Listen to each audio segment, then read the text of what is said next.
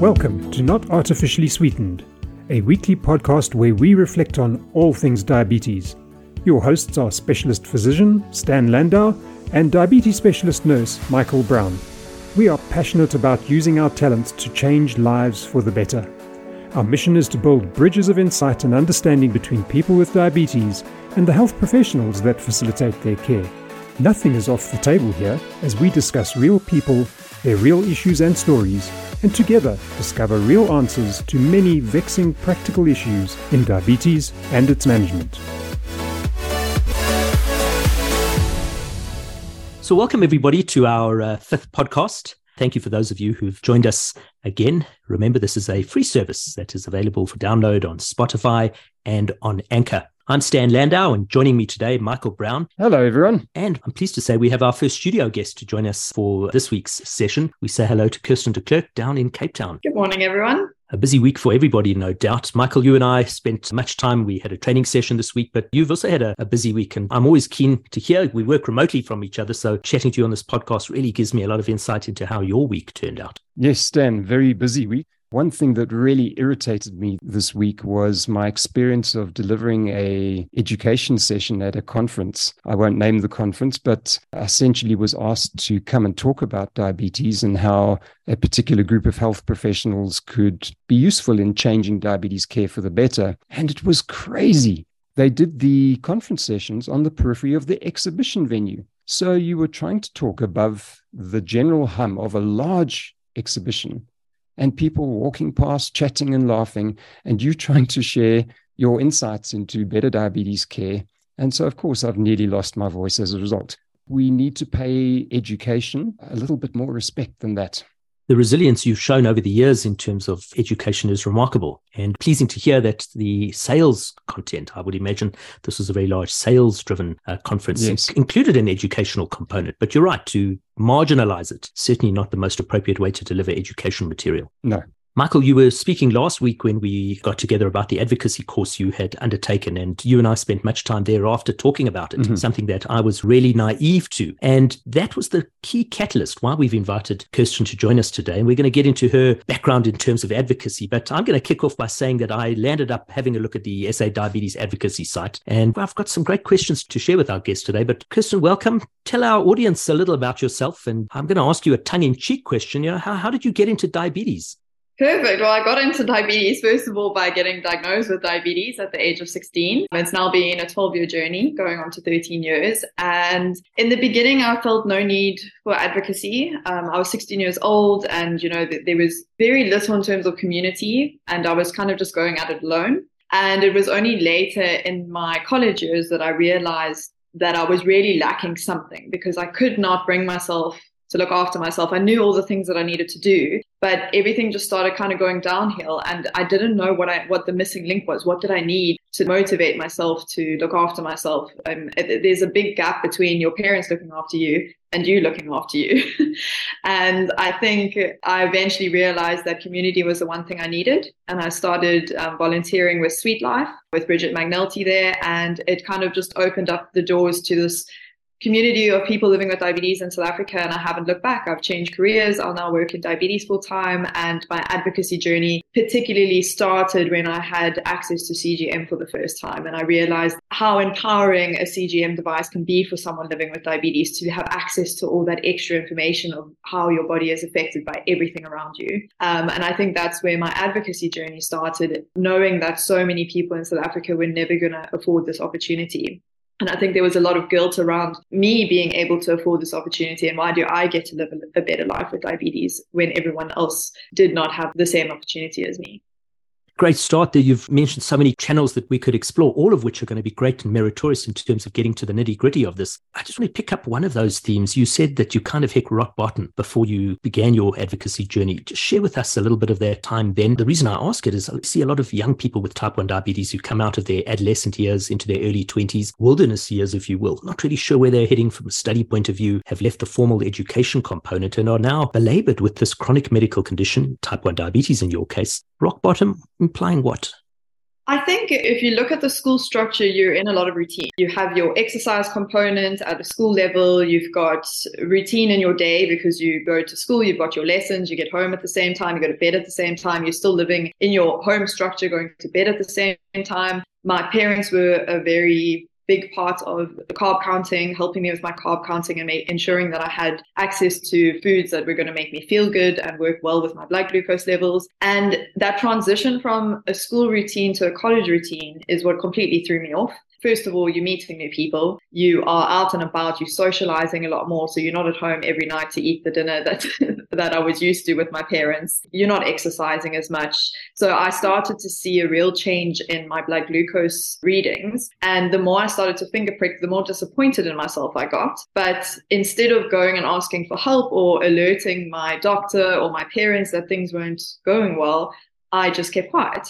And it just got worse and worse until I got to the point where I chose to just ignore the blood glucose levels. If I didn't see them, I felt a lot better. And I know now that that is called diabetes distress or burnout. I did not know it at the time. I thought that I was just labeled, as everyone would call me, a bad diabetic. It went on for a period of nearly 2 years that I did not finger prick. I would just go on what I was feeling. If I was feeling a sugar high, I knew what I felt like. And if I was feeling a sugar low, so I was basically just chasing highs and lows. I was extremely exhausted. I was sick all the time. My immune was compromised. It was really, really a terrible time. And the weird thing is I knew exactly what I needed to do to get back on track. And every Monday I would wake up and be like, okay, this week I'm going to do X, Y, Z, and I'm going to get everything under control.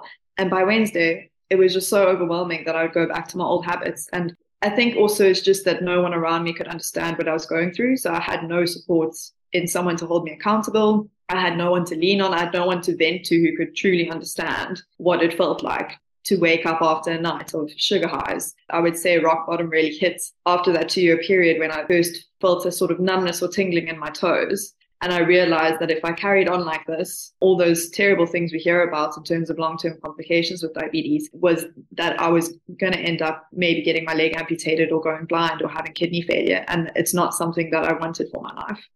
Powerful stuff. You speak at a really intimate level in terms of something tangible having manifested really as being a key catalyst in terms of enhancing the self-care that you began to display thereafter. I'm absolutely amazed at that word you used there because we're going to talk about advocacy in that sense. You kind of implied bad diabetic, a term we often hear in the day-to-day clinical practice. My own colleagues guilty of this anywhere within the healthcare spectrum. Michael, Kirsten, advocacy of language. Michael, we've spoken about that virtually every session we've had here, just in terms of appropriateness of language and the utilization in the clinical setting.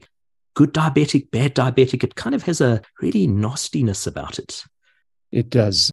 Talking about language and diabetes can never be overemphasized. Words like good or bad that imply some measure of judgment we should try and avoid as much as possible. And so instead of doing that, rather focus on aspects that they are doing right. If a person with diabetes comes up with an excellent set of blood glucose readings, for example, it's an opportunity for us to say, well, what went well here? What resulted in this pattern?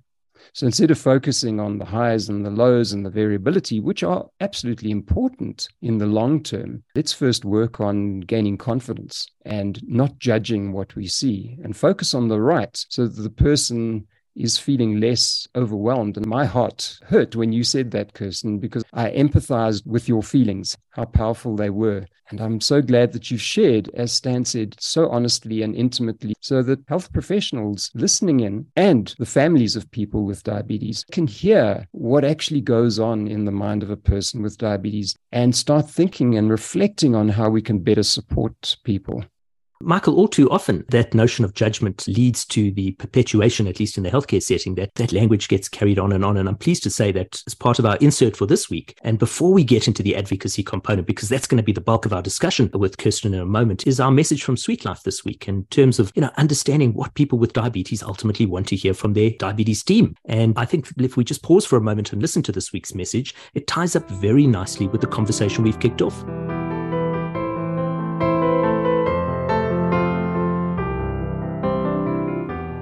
Here's what people with diabetes wish you knew.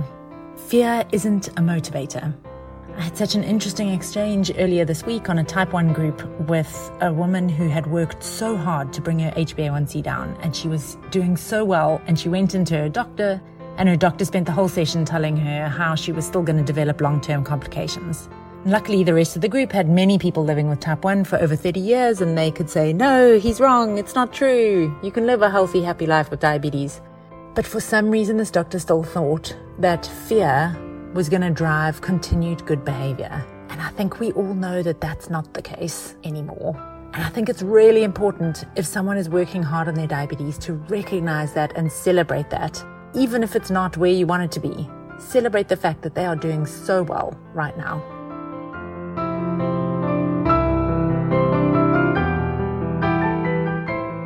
Powerful words, Kirsten. We're going to hear in terms of the advocacy you spearheaded in terms of access of continuous blood glucose monitoring. Healthcare providers seem to be part of the problem, for lack of a better description. How can we advocate, or what can an advocacy organization such as yours do to get the healthcare providers on board so that they play more of a positive, less judgmental role in the advocacy setting?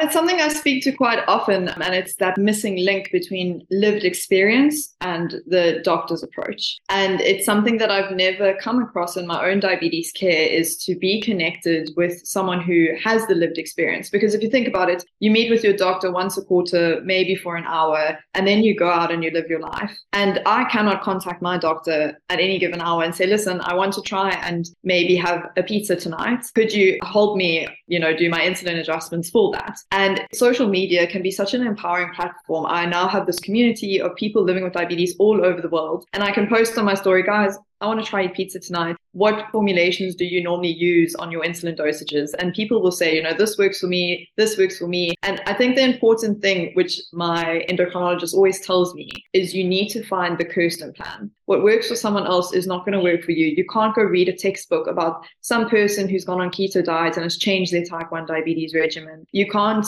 expect what works for someone else to work for you. And I think if we somehow made a connection between the lived experience and the textbook approach, we can find a way to merge the two. And again, when it comes to what Bridget was just saying, and something I love that Bridget always talks about, is that not once when you're diagnosed, you get told that you can actually live a really long, healthy life with diabetes. It's always the fear of complications. You get told about amputation and kidney failure and blindness and all the terrible things that can happen to you. And that fear motivation, again, when I was in my burnout phase, I was told that if I don't look after myself, I'm not going to be able to have children. Pump therapy was always used as a sort of threat. Like, if you don't look after yourself, we're going to put you on the pump, because it was something I never wanted to do. And I think if healthcare providers could link with people with lived experience to understand how motivation works. And also I read something on LinkedIn actually this morning. I can't remember who it was by, but he was talking about how healthcare professionals can start the session. How often we go in and they plug your monitor in, they look at your results and they go, what were you doing here? They just go straight to the numbers instead of asking, where is your life at the moment? What are you struggling with when it comes to your diabetes management at the moment? Where do you need help? We never get asked that. We just go straight to the numbers. We go straight to the insulin dosage amounts. We go straight to, are you eating healthy? Are you exercising? All of these things. But there's nothing about where you are in a mental health perspective. And I think that could completely change the game. Mark Heyman's doing a lot of work I see on LinkedIn in terms of psychological components of diabetes care. And he says he speaks exactly to that. You come in, the machine's plugged in, you are your number, 30 minutes every 6 months, and away you go. We always teach in the academy that the first question you ask of a person with diabetes is, how are you? Not the traditional South African greeting, how's it, which is rhetorical and not expecting a reply, but a genuine, Kirsten, how are you today? And linking very much with the Zulu word sawubona, which actually means I see you. And I love that word, and I love the meaning behind it traditionally, because it means I see you in all your humanity. I see your physical being, I see your aura, I see your emotions, I see where you are standing, I see how you are standing. And I think if we can get that kind of interaction going to support exactly what you're saying, we can start our journey to changing diabetes care for the better. I think it raises an interesting point that the deficiencies perhaps in healthcare training or healthcare practitioner training has really meant that the advocacy has started at the person with diabetes level. And that's incredible. We're not waiting for the doctors, in other words, to get going, because that may take a lifetime. There may be any kind of hindrance in that sense. And I love what you've said, Michael, in terms of the gestalt, the seeing the full picture in that sense. But Kirsten, let's jump into the advocacy component now, because I became aware of this entity really on the LinkedIn platform when one started to see the larger medical aids decline CGM availability. And then all of a sudden, there was this push for advocacy, but we're beginning to have these conversations now. You shared with us that was in fact a turning point in your own diabetes journey. Tell us about the advocacy push for continuous glucose monitoring, such as Libre, such as Dexcom. So I went to a seminar where I was given the opportunity to use a Freestyle Libre system for 2 weeks. And it was at a time when I was coming out of diabetes, stress or burnout. And I was just completely, like, for the first time, I was seeing exactly how exercise was affecting me, how my sleep patterns were affecting me, how certain stress levels, what I ate, everything. And it was just the first time that I was really engaging with my diabetes on that kind of level and understanding. I don't think I ever understood before that what was going on with my diabetes management. And after that 2 weeks, I could not afford the device. I knew that I could not afford it. And I grappled with that for a few weeks. I was very frustrated with myself because at the same time, I knew that I could possibly afford it, but I knew that everyone else my age was saving whatever pocket money they were getting and going on overseas trips or funding a new car or doing that sort of thing with their extra cash. And I just could not bring myself to use my extra money on a health device. And it took me nearly a couple of months before I realized that this was an investment in my future, in my health for the future. And it's a weird thing to be thinking about at the age of 21 years old. That's not something you're thinking about. You're not thinking about your future health. And I committed to doing babysitting on the side so that I could afford a continuous glucose monitor on a continuous basis. And I got to use the device and I felt wonderful, and I could make so many changes to my diabetes management routine that I probably would never have been able to figure out by the finger prick method with only 4 to 5 test strips a day. And I became motivated to exercise and to do certain things that I feared doing before because of low glucose events. I love hiking, but I hated having to hold my friends back on a hike to get my testing kit out, prick my finger, wait and see what the result was, and they were wanting to march up the mountain. So I retracted from a lot of activities that I really loved and wanted to get involved in. And having access to a flash glucose monitor completely changed the game for me and has now enabled me to live a fuller life, a less limited life when it comes to living with diabetes. And I knew that I wanted that for everyone else. I felt extremely guilty that I now had access to this and that I was wearing it proudly on my arm. I was advocating for it. I was posting about it on social media and telling everyone how wonderful this device was. But reality is that no one could afford it.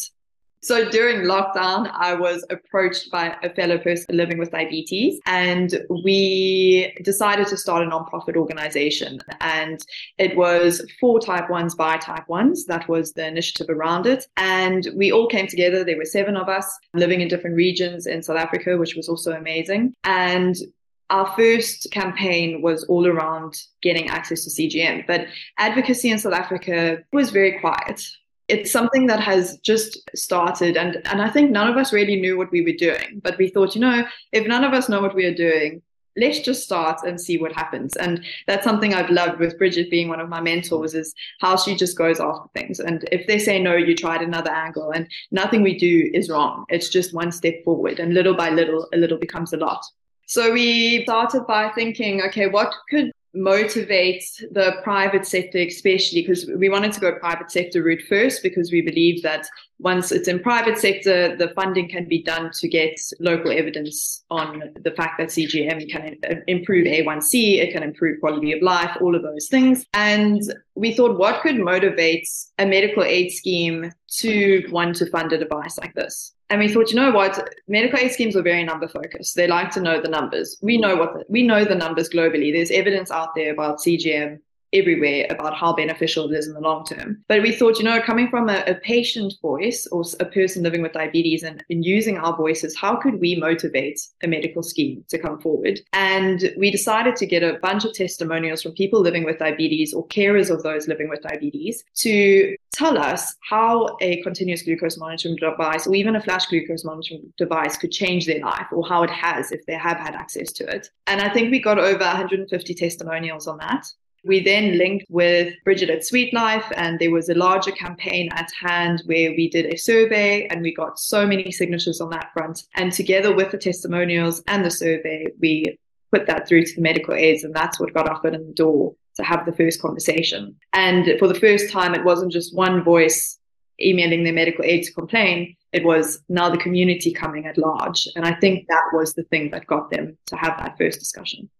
Many South Africans' advocacy perhaps is better known in the setting of HIV, with the treatment action campaigns in the mid to late 1990s during that disastrous period when antiretroviral treatments were regarded as, inappropriate therapy. I think in the chronic condition space, such as diabetes, as the perhaps prototypical example, this is really, really novel stuff that has shaken the tree in essence. And I smile as I say that because I see the organization you work for is called Tree Shake. Is there a link there? Is that just coincidental?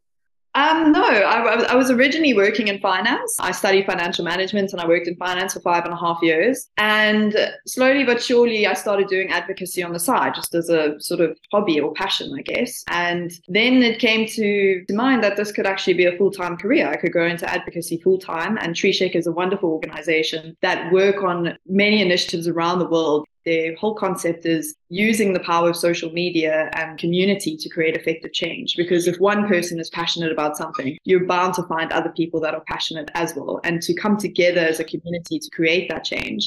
So it's been incredible working for an organization that does so many wonderful things for the world. Your website makes an interesting comment. It says advocacy is not the following things. And one of the things the website says is advocacy is not toy-toying and fist shaking and picketing, in fact, I think was the word, protesting and picketing. Has social media replaced that? Is that the modern day picket? Is there still a place for the shouting up and down outside of your medical aid? Because we still recognize that there are probably most medical aids in this country who are denying access. We know the state aren't making provision for continuous glucose monitoring. Why not make it a visible protest? What's wrong, in inverted commas, with that approach? I think we've gotten to a point where we've realized that it needs to work for everyone. It needs to work for pharma, it needs to work for the medical aid scheme, and it needs to work for the end user. If we're being realistic in terms of business, we understand how business works. And we also understand that, as we said, it needs to make sense for everyone. So to go and just fight and say, we want this and you're not giving us this, it's better to have a negotiation to understand their point of view. So instead of just saying, give us this, we go to them and we say, what sort of evidence or what do you need to get us to this point? And so instead of rattling the relationship that we could form with them, we actually go in with a very neutral front and we ask them nicely, what can we do for you to provide CGMs at a more accessible or affordable rates? And the discussions tend to be a lot more open-minded. You end up forming this relationship, a long-term relationship, because this is going to be forever. It's not just going to be a once-off. And I think that's the important part. I think if you go the other way and you riot and you cause a scene, you end up really making someone upset. You end up in the paper, you end up tarnishing a name or a relationship in the community. And I think what we want to do as an advocacy organization is be neutral across all fronts and have healthy relationships with both the funder and the producer of the products. Seems a very insightful approach that has resulted in great outcomes. At this point, I'd like to introduce our third tool. In the past 2 weeks, we've been introducing some essential tools for your journey in diabetes care. And this week, we're going to talk about insight.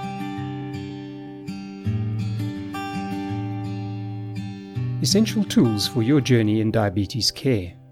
Whether you are a person living with diabetes or a practicing health professional working in the field, these tools will help you along your way.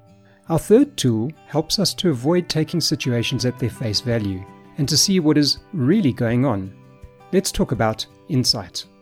Insight is the ability to grasp the key elements of a complex situation, issue, or person. It's a vital skill for daily life and specifically for the facilitation of the care of chronic health conditions. Successful self-management of diabetes requires understanding of many different aspects of life. Decisions need to be made daily about food choices, insulin dose adjustments, management of high and low blood glucose values, and the interpretation of troubling symptoms as diabetes-related or not. These decisions need to be made with insight, using information learned from previous experience, information from the person's diabetes team, self-study, and his or her current situation. Every blood glucose value, whether in target or out of target, is useful in that it provides feedback about the consequences of each life choice.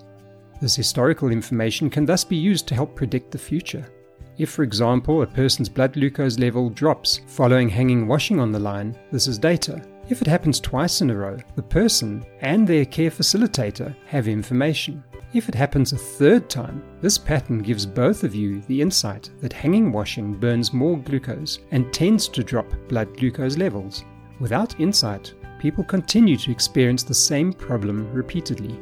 But with insight, we can make changes to prevent situations like this, such as having a small snack or reducing the relevant dose of insulin prior to hanging the washing. Insight can also help us predict and prevent problems in new situations from information learned in similar situations. For example, someone experiences hypoglycemia when doing a monthly 5-kilometer fun walk. She has planned an overseas trip and wants to do much sightseeing. You can now predict that her blood glucose will drop during the long periods of walking, and she can therefore take steps to prevent this by having extra snacks or reducing insulin as applicable. Insight can be a valuable ally in helping you not only to better understand the problems we face in diabetes, but also yourself, your relationships, and the situations you experience. Someone wise once said, "Think like a person of action, act like a person of thought."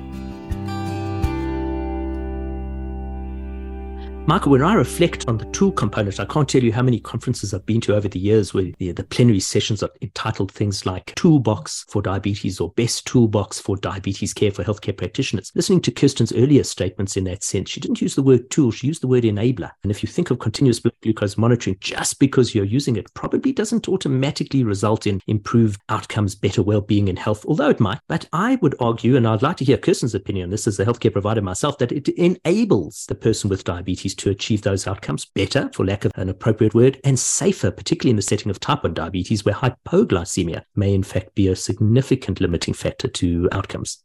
I think I'll start by saying that was something that was always at the forefront of our minds when we started advocating. It wasn't just that we wanted greater access to the device, but we wanted people to understand how to use the device to better their management. It wasn't just supposed to be a free for all, because the whole point of getting access to a continuous glucose monitor or flash glucose monitor is that you can afford to then or be more enabled to understand your diabetes management better, and then to obviously make changes to your regimen. And I think that was the thing that we've always been or hold a strong mindset about, is that we don't just want to give the technology to people, we want them to be able to use the technology to better their lives. I think you provided a great motivation. Something that's very dear to my heart is that while glycemic control or glycemic management more correctly is vital in diabetes care, I see one of our main functions as healthcare professionals is to help the person or to facilitate the person with diabetes to live the most productive and fullest life possible. And you shared how your lack of being able to check your blood glucose at various time points in your life, especially when you were doing things that you loved, like hiking, caused you to withdraw. And what I loved hearing was that when you were able to do that, you were able now to participate in life fully. And surely that seems to me the ultimate outcome that we should be desiring in diabetes care, is the expression of a life well lived, a purposeful, happy, and healthy life. Your comments? It's not just the person who's living with diabetes who it affects. We speak a lot about parents of children living with diabetes and the effect that it has on their sleep patterns, the effect that those sleep patterns are going to have on their performance in their workplace, how it's going to have an effect on their health in the future by not being able to sleep and being highly stressed all the time. We also speak about the relationship between a child and a parent. They come from a nurturing environment with their parents, and all of a sudden at the age of 6, they get diagnosed with diabetes. And now the parents, instead of waking up and giving your child a hug, they're waking up and going and pricking their child with an injection or pricking their finger. And it changes so much more. And it's something that we struggle to measure, is the quality of life. And I can't explain it. I can't put into words. But if you speak to anyone who knew me before and after using a flash glucose monitor, I think they would explain it better or put it into words how much my life has changed since then. Wonderful.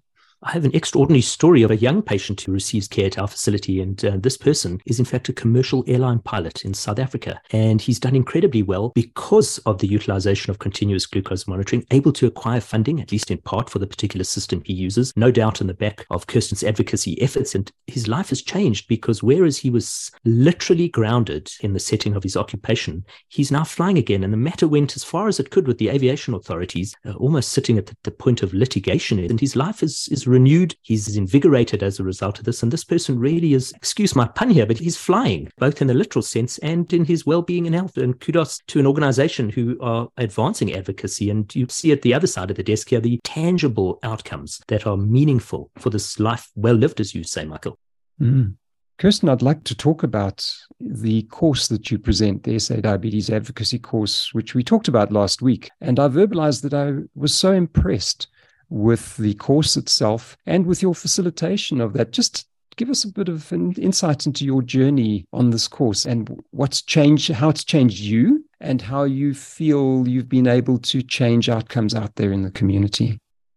We were constantly contacted around how people could help. It's a weird concept. People are living with this chronic condition, but everyone wants to do their parts at the same time to help others that are living with the same condition. And it's interesting because you'd think someone living with a chronic condition might not. Their plates are full, they're busy doing so much, but the passion that we find from people living with chronic condition that want to do work and want to connect with others is just mind-blowing. And because we kept on getting these consistent requests of where can we help, what can we do, Bridget and I thought, you know what, let's empower people to create their own change in their own communities. So we co-founded SA Diabetes Advocacy, which we then got all the member organizations in South Africa that represent diabetes. And we then have the patient voice as well. So we get everyone together. It's a 4-week course, as Michael explained in the last episode. I wouldn't say it's very time consuming. You get your course material for the week, and then you have a 1-hour Zoom session where you reflect on the week's coursework,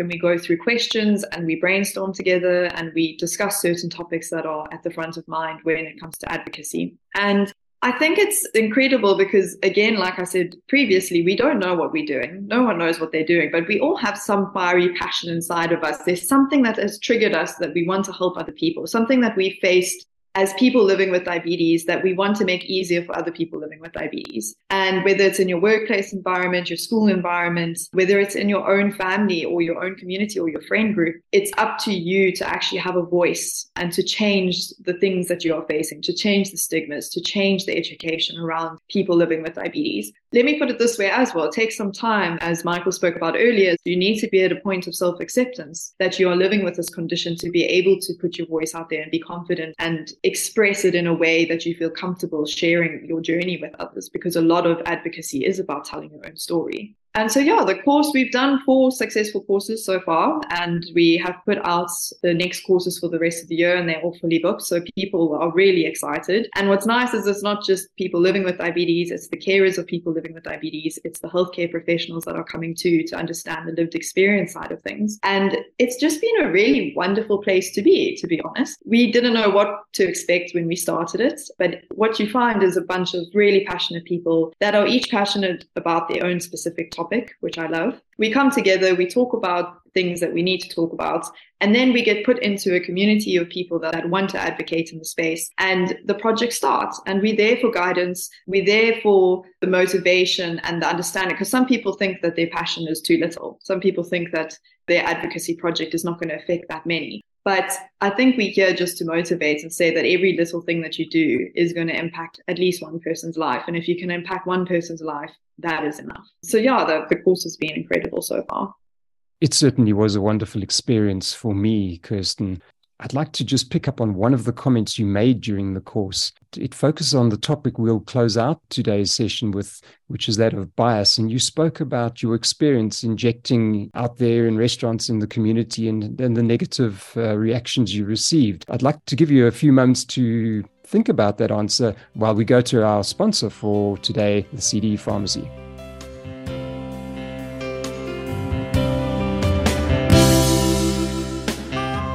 Professional staff of the CDE Pharmacy have been caring for the specialized needs of people living with diabetes for nearly 30 years. We supply the widest range of blood glucose sensors, insulin pumps, and infusion sets, and we stock a wide range of food products and supplements to support your healthy nutrition needs. You can find the CDE Pharmacy at 81 Central Street in Houghton Estate, Johannesburg. We are open from 8 a.m. to 5 p.m. Monday through Friday. If the CDE Pharmacy is a step too far from you, or if you prefer shopping from the comfort of your own home, please visit the online store of choice for people living with diabetes, CDE Online. There, you can view all our products at your leisure and have them shipped direct to your door nationwide. Don't miss our weekly specials only at cdeonline.co.za.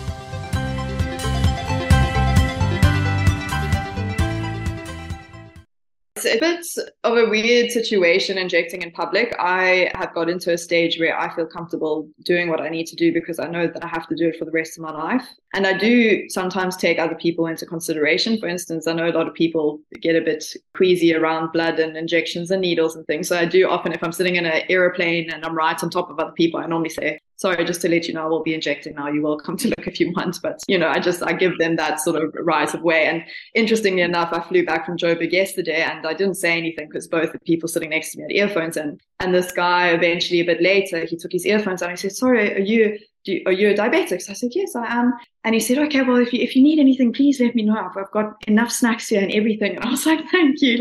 It's so fascinating the different approaches you get. There have been times as well, if you go to music festivals or whatever, people literally think you're taking drugs or, it's a very strange environment or people will say, oh, I could never do that. There's always an opinion, weirdly enough. I think it is difficult for younger people living with diabetes to embrace that because of the fact that it draws a lot of attention to you. I don't think I've ever once injected and not had someone look at me or someone say something or, oh, it smells like this or, something. There's always something. And again, especially with these devices that we wear these days, it makes the condition a lot less invisible. And it's also something I've gotten very used to now is people staring at this thing on my arm, people asking questions about it. And often the questions are quite triggering. Just because people can say, oh, do you have the bad kind of diabetes? It often leads to a lot of questions around diabetes. And instead of getting triggered by these questions, I now use it as an opportunity to educate. Because if I think about before I got diagnosed with diabetes, my knowledge around diabetes was nothing. So it is now rather an opportunity to educate them, to get triggered and to start advocating at a strong voice when these people come along and ask questions about these devices. We spoke in a previous podcast about stigma associated with some of the novel technology, particularly with regards to wearable tech. But many of the aspects you speak on stigma there go back to just 100 years old worth of insulin injections in that. And stigma really is one of those strong emotions that comes out in the field of diabetes medicine, as does bias. And it makes me just reflect as we've been sitting here to round off our discussion of this week. We see a lot of older patients with type 2 diabetes in our clinic and thinking about the onboarding of continuous blood glucose monitoring and the real day-to-day challenges we have in the setting of almost ageism, that we have an older person who's well deserving of continuous glucose monitoring, but may not be able to understand and deploy modern smartphone technologies that are required in order to utilize the bulk of these tech. And I'm disappointed by that because bias pervades a lot of diabetes care in terms of what people with diabetes can and can't do. And unfortunately, it also pervades the healthcare aspect where if you have a practitioner who perhaps is less confident or less knowledgeable about deploying a technology like an insulin pump or continuous glucose monitoring, then the person receiving their diabetes care at that point in time is likely to be biased and not have access to the full suite of therapies that are available in the modern time. And it's no longer appropriate to be harboring these biases. And I think a lot of older patients really deserve more appropriate care, and these biases should be explored. In fact, at our facility this week, we ran a quick workshop on this. We utilized a TEDx talk presented by Isabella Martinez, really talking to some of the practical approaches that could be done by healthcare workers to enable and onboard the older person particularly, or the digital naive, so to speak, the digital nomads in the modern terminology. And I thought that tied up very nicely because advocacy against bias is probably something well worth looking at in this population of people. And it kind of sums up my week in a nutshell. We are strong advocates in our teaching of healthcare professionals that diabetes care should start with the practitioner and a deep introspective look into our own attitudes, values, and beliefs, the things that drive our practice. Because if we're not self-aware, if we have internalized biases against certain types of people, we will, whether we like it or not, transmit those to that person and effectively shut down communication. It's an incredibly important part of the approach to successful diabetes care. Well said, Michael, as we come to the end of this week's fabulous session with Kirsten de Klerk today, diabetes advocate par excellence and a person living with diabetes. Thank you so much for joining us, and we'll note you as our first studio guest. So really added a great sparkle to our session this week. Michael, I hope your week is a good one. Kirsten, long weekend possibly down in the Cape, and we will be back with our regular podcasts. Remember, should you have any questions, if you want any aspects of this podcast covered, don't hesitate to drop us a line at podcast@cdediabetes.co.za. Remember that you can listen to these talks at no cost if you download them on either Spotify or Anchor. We'll catch you in the week ahead with our next podcast. Until then, yours in good health. And from me, Michael, thank you for joining us, and thank you to our first studio guest, Kirsten. We really appreciate you sharing your time and your experience with us. With that, we wish you all a good week ahead. Go well.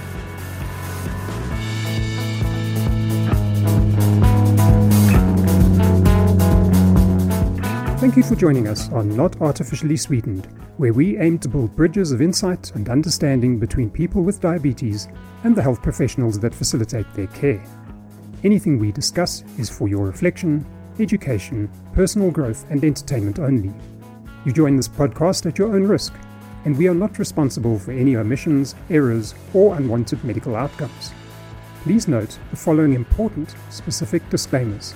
For people with diabetes, the health professionals on this podcast are not your personal caregivers. Always discuss any new information with your diabetes team before acting on any aspect of it. The views and opinions discussed are those of the hosts only and do not represent those of any other entity. Never disregard professional medical advice or delay in seeking it because of something you encounter in this session. Anything you learn or experience here cannot substitute for personalized, professional medical advice, diagnosis, or treatment. For health professionals working in diabetes, always discuss any new information with your clinical team before acting on any aspect of it. You are personally accountable and liable for any choices made in a clinical setting according to your level of training and legal scope of practice. Any information or insights gained here must be used with your professional discretion and with the developing base of clinical evidence, local and organizational laws, regulations, guidelines, and protocols. Good luck with your diabetes care missions. Till next time.